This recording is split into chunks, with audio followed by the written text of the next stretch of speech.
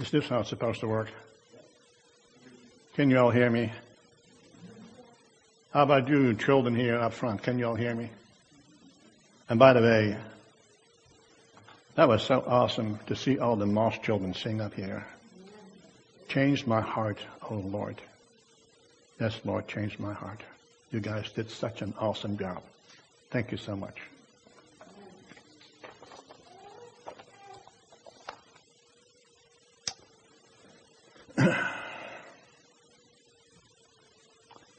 Please turn with me to Matthew chapter 18, verse 12.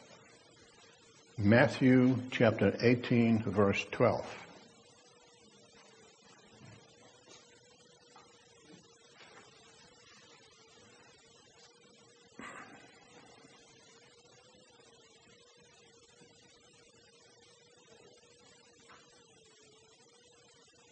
What do you think?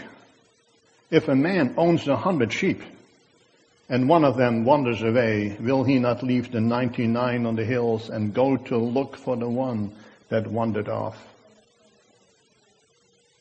You may close your Bible. A young girl with Down syndrome flew from Atlanta, Georgia to Houston, Texas. She occupied the aisle seat on a plane that was configured to have the aisle seat in the middle with 3 seats on the left and 3 seats on the right. After a minute or so, another passenger took his seat by the window. Moments later, the little girl leaned over and asked her fellow passenger, "Do you smoke?" And the man turned to the girl and said, "No, I don't smoke." "That's good," said the girl, "because smoking makes you dead." Another minute went by, and the little girl asked the man, "Do you know Jesus?" And the man turned to the little girl, and he smiled, and he said, "Yes, I do. I'm the pastor of a Baptist church here in Atlanta." "That's good," said the little girl. As more people boarded the plane, an elderly gentleman took the middle seat. After he was comfortably seated and buckled in, the little girl elbowed him and asked, "Do you know Jesus?"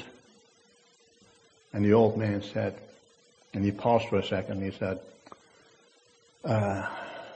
"No, not really, but I'm at an age where I need to know him."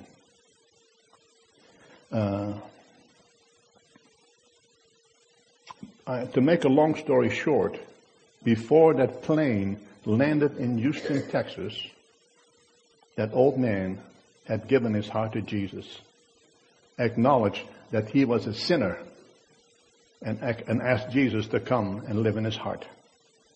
That sweet little girl with Down syndrome was God's missionary. John Keble, an Anglican pastor in the Church of England, who lived from 1792 to 1866, said the following: "The salvation of one soul is worth more than the framing of a Magna Carta for 1,000 worlds." I'll say it again. The salvation of one soul is worth more than the framing of the Magna Carta for 1,000 worlds. I suppose for an Englishman, the Magna Carta is as important as the Declaration of Independence is for an American. We know the Bible well enough that those who are not saved eventually end up in a dreadful place of eternal torment, the fiery lake of burning sulfur, a place where there is weeping and gnashing of teeth, a place where the worm will not die and the fire is not quenched. Jesus said in Matthew chapter 7, "Enter through the narrow gate, for wide is the gate and broad is the road that leads to destruction, and many enter through it. But small is the gate and narrow the road that leads to life, and only a few find it." Many years ago, when I was a baby Christian, I mistakenly used to think that my God was the same as gods or deities from other world religions. I quickly tossed that idea out of the window early one morning during my prayer and Bible study time while living in Miami, Florida. Acts chapter 4, verse 12 came alive. Salvation is found in no one else, for there is no other name under heaven given to man by which we must be saved. Permit me to say it again. Salvation is found in no one else, for there is no other name under heaven given to man by which we must be saved. The obvious name in question is that of Jesus Christ, Son of the living God. If the effects were profound when I read the scripture the first time, reading it a second time caused me to almost panic. But Lord, I said, what about the Muslims? What about the Buddhists? What about the Hindus and all the others? Again, my eyes fell on the scripture before me. Salvation is found in no one else, for there is no other name under heaven given to man by which we must be saved. If a man owns 100 sheep, and one of them wanders away, will he not leave the 99 on the hills and go to look for the one that wandered off? When we think of missionaries, we usually think of people who have traveled to distant lands to share the gospel message with those who do not know Christ. And that is true. However, we need not have to be sent to the foreign mission field to be a missionary. One can be a missionary by standing on the street corner in anywhere, USA, and tell people of the love of God through Jesus Christ. And you, yes, you can do that, even in a place like Crewe, Virginia. Being a missionary or a Christian missionary does not necessarily mean someone who one day decides to abruptly quit his or her job, pack his or her suitcase, move and proclaim the gospel in the deep, dark jungles of Africa or South America. Although it may very well happen. Today there are Christian missionaries from Africa sharing the gospel message in other parts of the world. Think of college students who spent their summer vacations teaching English in a foreign country and taking opportunities to share Jesus with people of the host nation. Or a Christian American family befriends and hosts a foreign exchange student and shares with that young person the love of Christ. You may have even seen an 18-wheeler on the interstate from the Christian Broadcasting Network with the big logo on there, Operation Blessing. Or you may have seen a truck on the highway with a brief gospel message on the back of the truck. All these people are missionaries. And in a sense, we're all called to be missionaries. When the counselor comes, whom I will send to you from the Father, he will testify about me. And you also must testify, for you have been with me from the beginning. This command didn't stop with the 12 disciples. No, we are to testify by taking every opportunity to tell people how much Jesus loves them and how to receive the gift of eternal life. So what is a missionary? Simply this: a missionary is commissioned by God, by the Lord, to make disciples, that is, followers of Christ. Jesus commands all Christians to share the gospel message of his death and resurrection that conquered the penalty and power of sin. Matthew 28, and I'll read it for you. Therefore make disciples of all nations, baptizing them in the name of the Father and the Son and of the Holy Spirit, and teaching them to obey everything I have commanded you.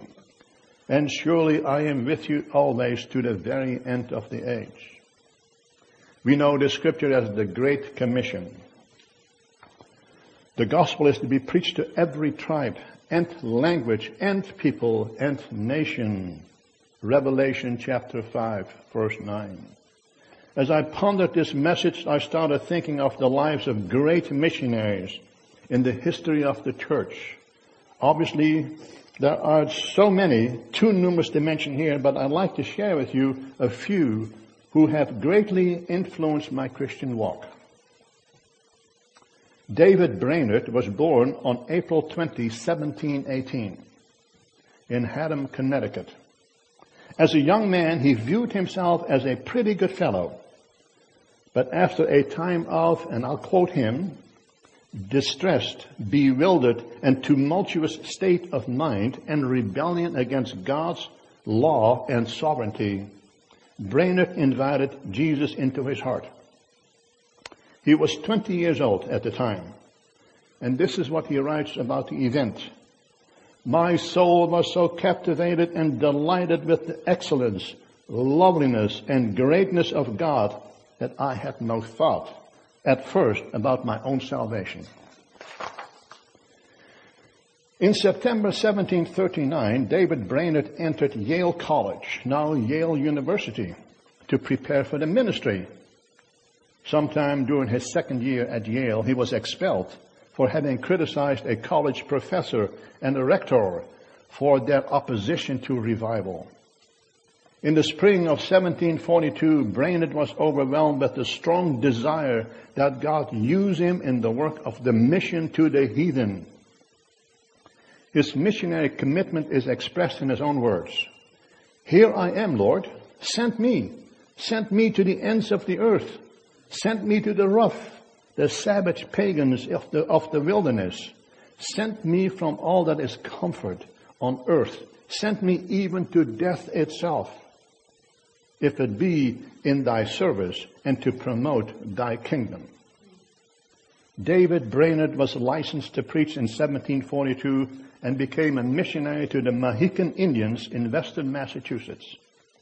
After 12 long months of grueling ministry in the most distant edge of civilized America, Brainerd changed direction to serve the Indians at the forks of the Delaware, which is located in Pennsylvania.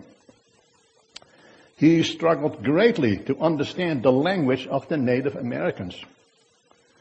In the depths of these forests alone, he literally spent whole days in prayer. What was he praying for? He knew that he could not reach these people. He did not understand their language.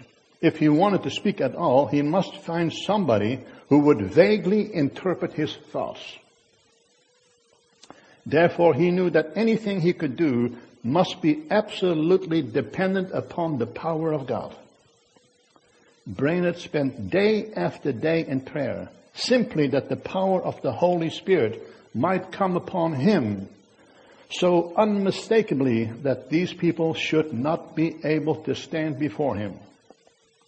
And what was his answer? Once he preached through a drunken interpreter, a man so intoxicated that he could hardly stand up. That was the best he could do. Yet a great number were converted through that one sermon. Because of ill health, coupled with hardship upon hardship, David Brainerd spent no more than 5 years on the mission field. The Lord took him home at the age of 29 in the year 1747. William Carey, great missionary, read of his life and was so moved by it that he went to India. And so did Henry Martyn, another great name in church history. Many others have been greatly influenced by David Brainerd, and I'll only mention a few. Jonathan Edwards, John Wesley, John Newton, and Robert Murray McCheyne. John Piper wrote the following about Brainerd. I thank God for the ministry of David Brainerd in my own life. The passion for prayer, the spiritual feast of fasting, the sweetness of the Word of God, the unremitting perseverance through hardship, the relentless focus on the glory of God, the utter dependence on grace, the final resting in the righteousness of Christ, the pursuit of perishing sinners, the holiness while suffering, the fixing of the mind on what is eternal, and finishing well without cursing the disease that cut him down at the age of 29. William Carey was a British missionary who lived from 1761 to 1834. At a meeting of Baptist leaders in the late 1700s, young William Carey, a newly ordained minister, stood up to argue the importance of overseas missions. He was abruptly interrupted by an older minister who said, "Young man, sit down. You are an enthusiast. When God pleases to convert a heathen, He'll do it without consulting you or me." William Carey was an incredibly amazing man. He translated the entire Bible into 6 languages. At the age of 12, he taught himself Latin, and later on his own, he mastered Greek, Hebrew, French, and Dutch. Throughout his lifetime, he learned dozens of foreign languages. The amazing thing about William Carey is that he never enjoyed a high school or college education. William Carey was a missionary to India. He labored long and hard for 7 years before he had his first convert to Christianity. And that was in the year 1800. With the help of his friends, he translated the entire Bible into 6 major Indian languages and parts of the Bible into 209 other languages and dialects. This project took him 28 years. He owned and operated his own printing press. After having translated the Bible in one of the Indian languages and ready to go to print, the entire printing facility went up in smoke. But Carey was not discouraged. William Carey is known as the father of modern Protestant missions. Great missionaries like Adoniram Judson, Hudson Taylor, and David Livingstone, among thousands of others, were impressed not only by Carey's example, but by his favorite quote, "Expect great things, attempt great things for God." William Carey was singularly responsible for having changed the law in India that permitted child sacrifice. By the time he died at the age of 73, he had spent 41 years on the foreign mission field in India without so much as taking 1 day vacation. James Hudson Taylor, another great man, great missionary, a British missionary who lived from 1832 to 1905. At the time of his birth, his parents prayed that he would one day become a missionary to China.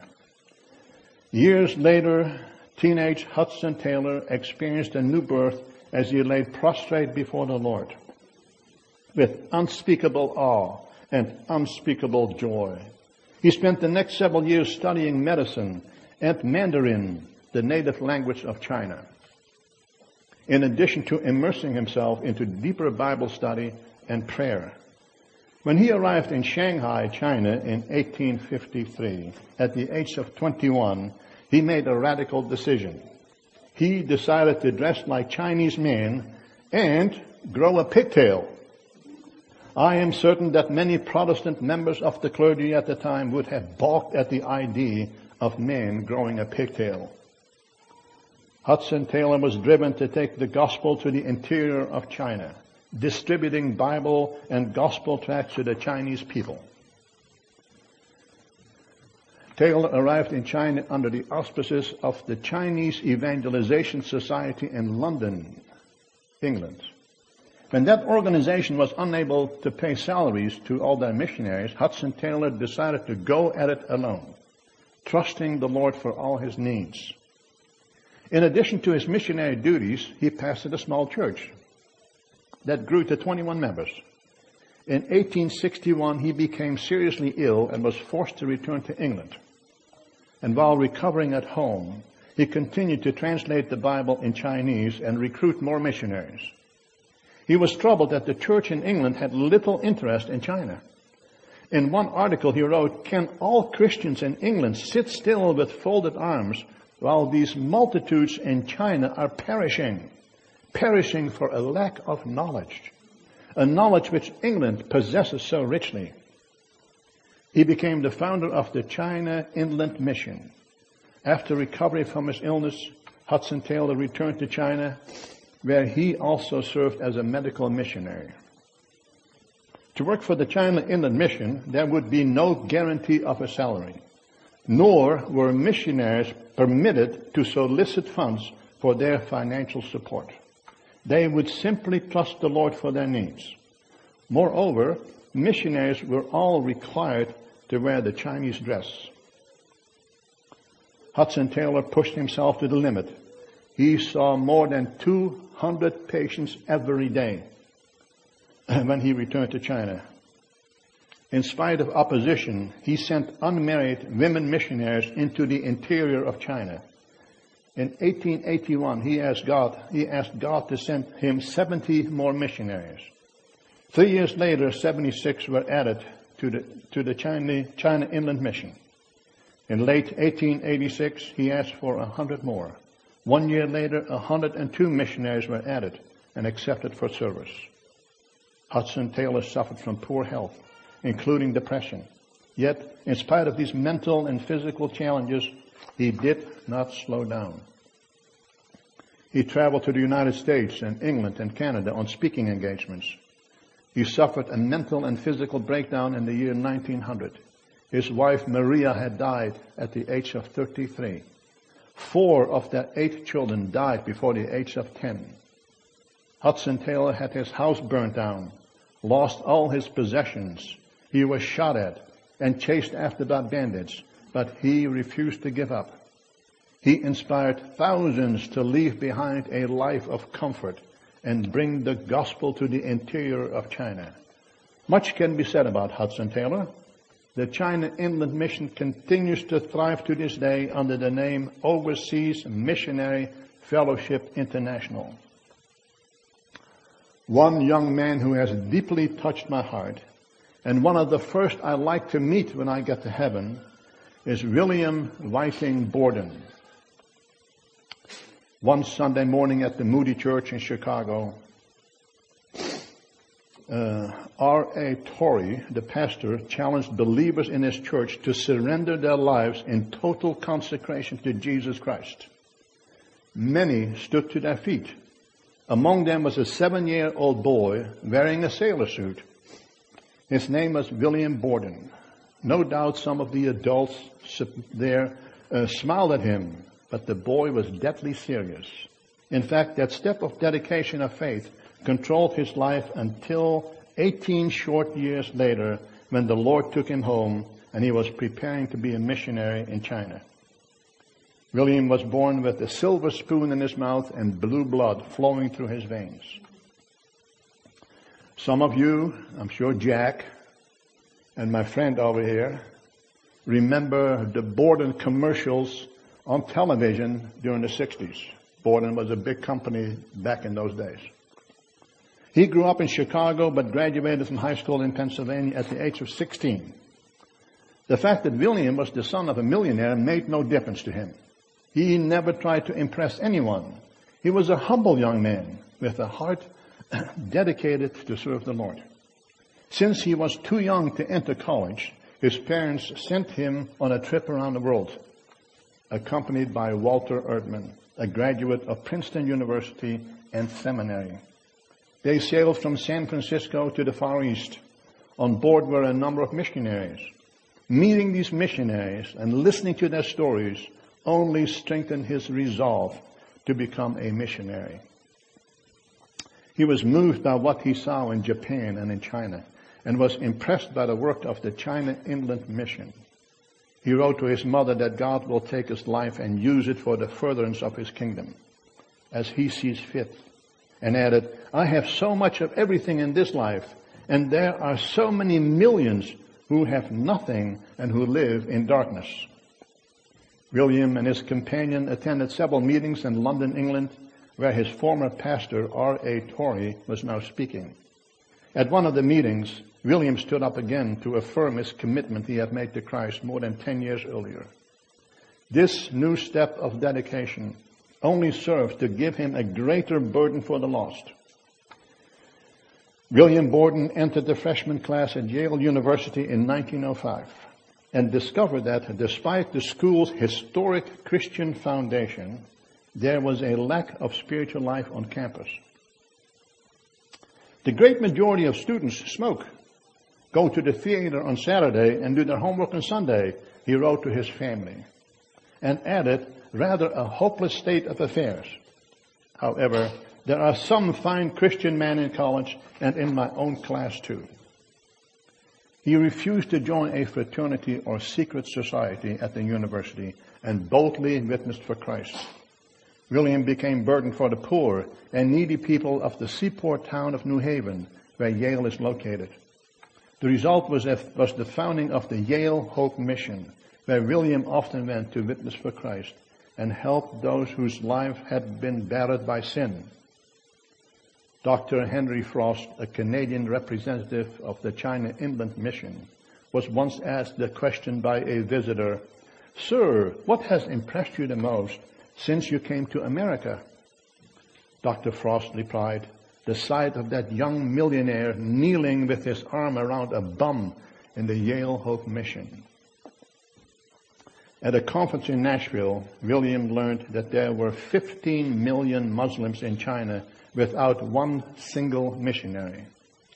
At the Edinburgh Missionary Conference in England, William stated publicly of his intentions to minister to the Muslims in northwest China. He graduated from Yale in 1909 and that same year entered Princeton Seminary. Borden was made a trustee of the Moody Bible Institute, and the following year was made a member of the North American Council of the China Inland Mission. While a student at the seminary, he taught a Sunday school class at an African Methodist Episcopal church and gave away $70,000 to various Christian ministries. I am sure $70,000 100 years ago is worth probably $1 million today.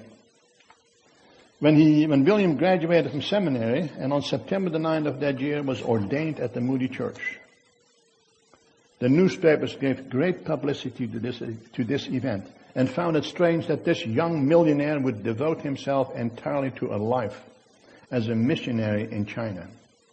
Before his departure overseas, he spent 3 months on a speaking tour at various colleges and universities, promoting the cause of world missions. On December 17, 1912, William sailed to Cairo, Egypt, where he planned to study the Muslim religion and culture. Only 4 months later, he was diagnosed with cerebral meningitis and died on April 9 of that year. The news of his death spread around the world, with memorial services held at many churches and schools. In his will, Borden left all his fortune to various Christian missionaries. In his life and death, he left us an example of true devotion to Christ and to the things that matter most in life. William Whiting Borden never got to minister to the Muslim people in China, but God knew the intent of his heart and awarded him accordingly. Borden's desire was to magnify Christ, whether it be by life or by death, and God gave him his desire. One lesson is clear. Never underestimate the decision made by a child, or a young man, or a young woman, or a young girl. At the age of 7, Borden consecrated himself to Christ. When a freshman at Yale, he wrote in his notebook, "Lord Jesus, I take hands off as far as my life is concerned. I put thee on the throne of my heart. Change, cleanse, use me as thou shalt choose. I take the full power of thy Holy Spirit. I thank thee." William Borden is buried at the American Cemetery in Cairo, Egypt. If a man owns 100 sheep and one wanders away, will he not leave the 99 on the hills and go to look for the one that wandered off? We have in our midst quite a number of missionaries. And I would take great delight in naming everyone who is even remotely connected with these ministries. To do so would require you to miss your lunch and stay here for the rest of the afternoon? I don't think you would like that. You may never even speak to me again. And so I'll only mention the names of those who are in leadership positions. We all know Jeff and Cookie Liverman, who served almost all of their adult lives as missionaries, 15 years of which on the foreign mission field, under the auspices of Frontier, a missions organization with the goal of sharing the gospel message with Muslims around the world. Bobby Hill served as a missionary and English teacher in Missionaries. I spent the whole week trying to pronounce this name here. In Japan from 1977 to 2004. After 7 years, he came home with a beautiful Japanese bride, Shoko, and 2 handsome young sons, Noah and Joshua, sitting back there somewhere.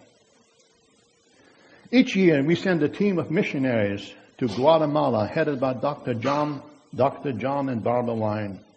In addition to sharing the gospel, their mission is to care for the sick, conduct Bible studies, witnessing, women's ministry, sports activities, arts and crafts, and a host of other biblically based activities. Did you know that God can use a horse to bring people to Christ? Did you also know that God can use a horse to bring healing to a person who suffers from physical, emotional, and other related type of afflictions, to include neglect? This is what happens at Glory Range under the leadership of Kevin and Robin Warren. Weekday Religious Education is a Christian-based, non-profit, non-denominational program conducted by Betty and Dana Wood. Dana is joining us today. Who share the good news with children in Nottoway County who otherwise might never hear or be exposed to the gospel. A note of interest, Dr. John Wine's father, Floyd Wine, was one of the founding members of Weekday Religious Education in the Commonwealth of Virginia. I know Rick Dunn to be very active in the Gideons, a Christian organization dedicated to distribute Bibles around the world. I remember Scotty Loke and a group of people from NCF handing out gospel tracts and on college campuses and witnessing. Many years ago, I remember a team from NCF traveling to Romania, spearheaded by Sharon Schofield, a former member of NCF.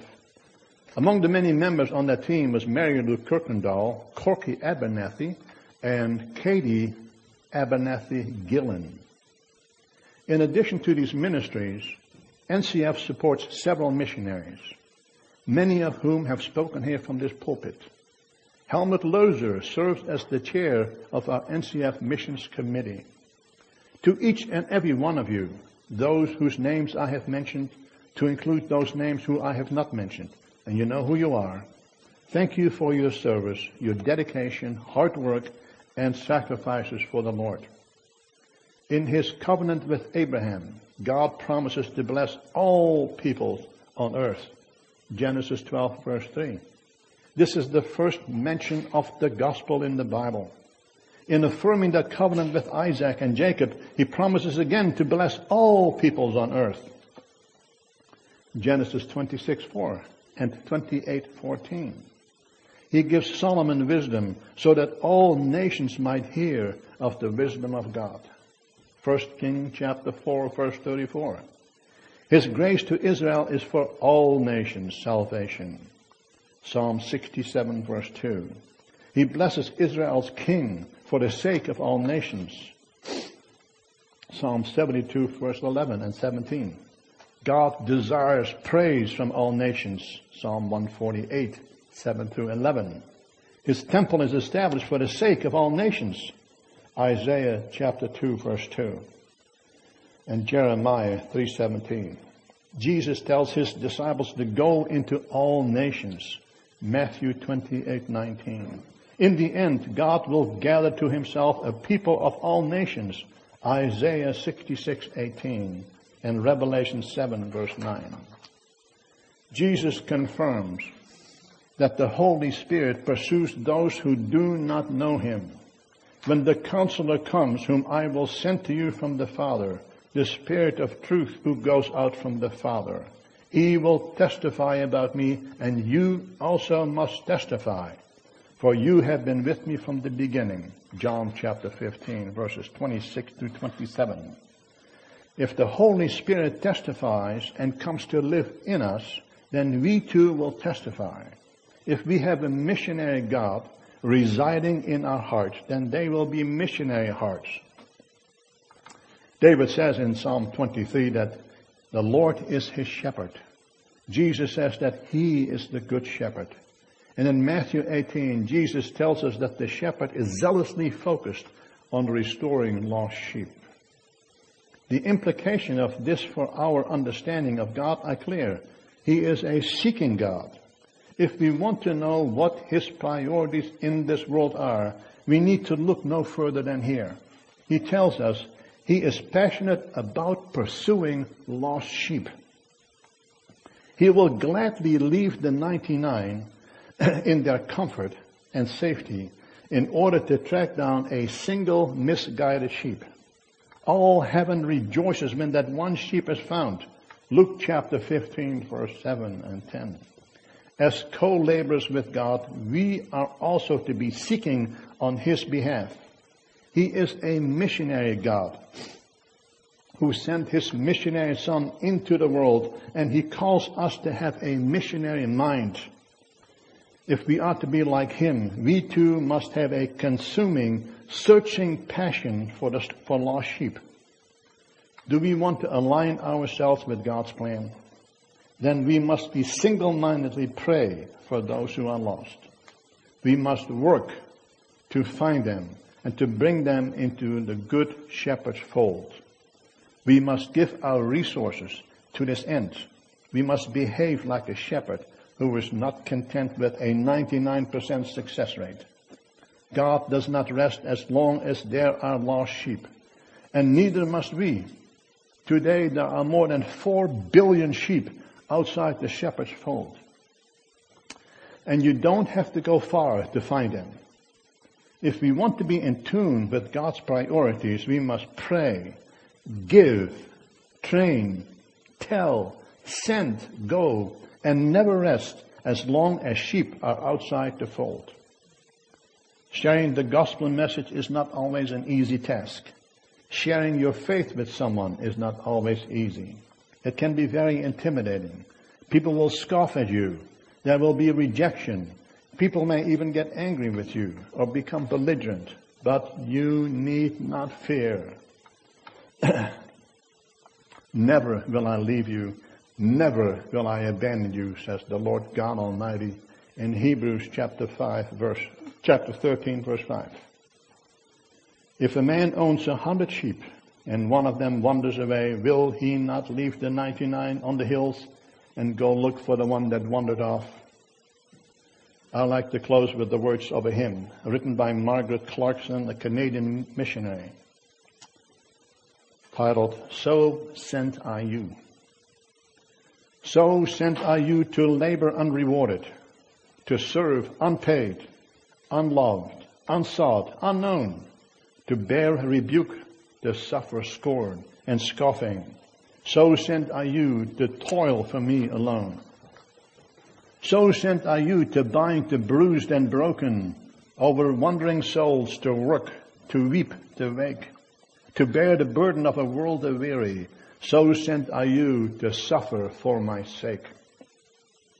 So sent I you to loneliness and longing, with the heart hungering for the loved and known.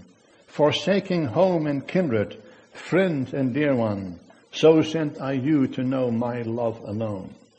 So sent I you to leave your life's ambition, to die to dear desire, self-will resign, to labor long and love where men revile you. So sent I you to lose your life and mine. So sent I you to hearts made hard by hatred, to eyes made blind because they will not see, to spend though it be blood, and spare not. So sent I you to taste of Calvary. Since the birth of the church, 2,000 years ago, the church has been engaged in mortal combat for the souls of men and women. And this, dear brothers and dear sisters, and dear young brothers and dear young sisters, concludes my message.